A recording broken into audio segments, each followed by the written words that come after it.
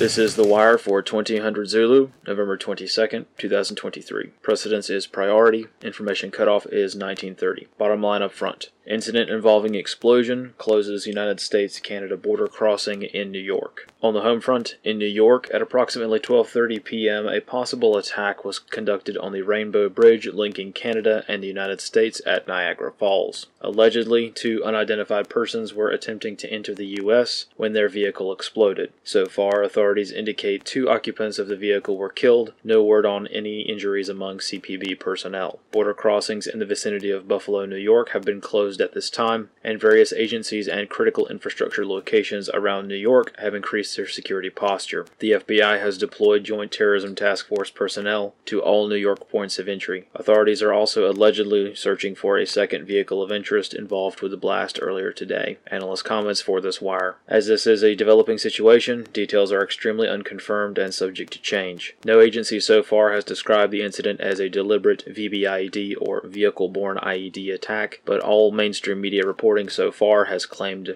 quote-unquote unnamed sources referring to the incident as a deliberate terror attack. However, early footage of the incident indicates this may have been a vehicle ramming attack that resulted in an explosion. At this time, it is too early to determine what happened via open source methods. Considering the highly dynamic nature of this incident so far, and from a personal security and risk assessment standpoint, it would behoove citizens to assume this was a deliberate attack until proven otherwise. This incident follows multiple generalized warnings of elevated terrorism risks from multiple entities, but no specific indicators are present to the general public regarding this specific incident. Increased situational awareness and vigilance continues to be recommended during this period of heightened risk. This concludes The Wire for 2000 Zulu, November 22nd, 2023.